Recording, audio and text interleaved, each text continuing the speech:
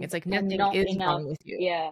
Yeah. Yeah, I'm you not enough. are. You're just trying to win at a game that's set against you. And you know, we've just been um there's so many layers to this about how we've gotten here, and our you know, like my mom and my grandmother couldn't even get a Childhood. loan, Yeah. right? Like, Yeah.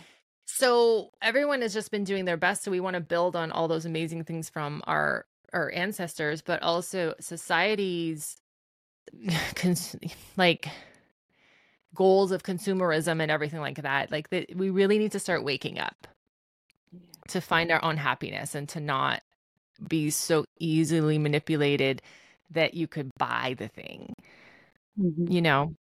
Yeah. So, what are okay, so say you have three people coming to you right now. What are the top three tools that you actually teach your client first?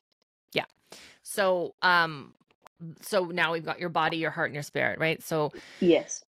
the spirit is everywhere, and it connects and it speaks your language. So like It's eternal. To me, spirit spirit is will eternal. start Yeah. to come in. It's always there. It's ever not Yeah. there. So Yes. by getting the body online and the heart. So heart breathing is Mm-hmm. when you put your hands on your heart space, which is right in the middle of your chest.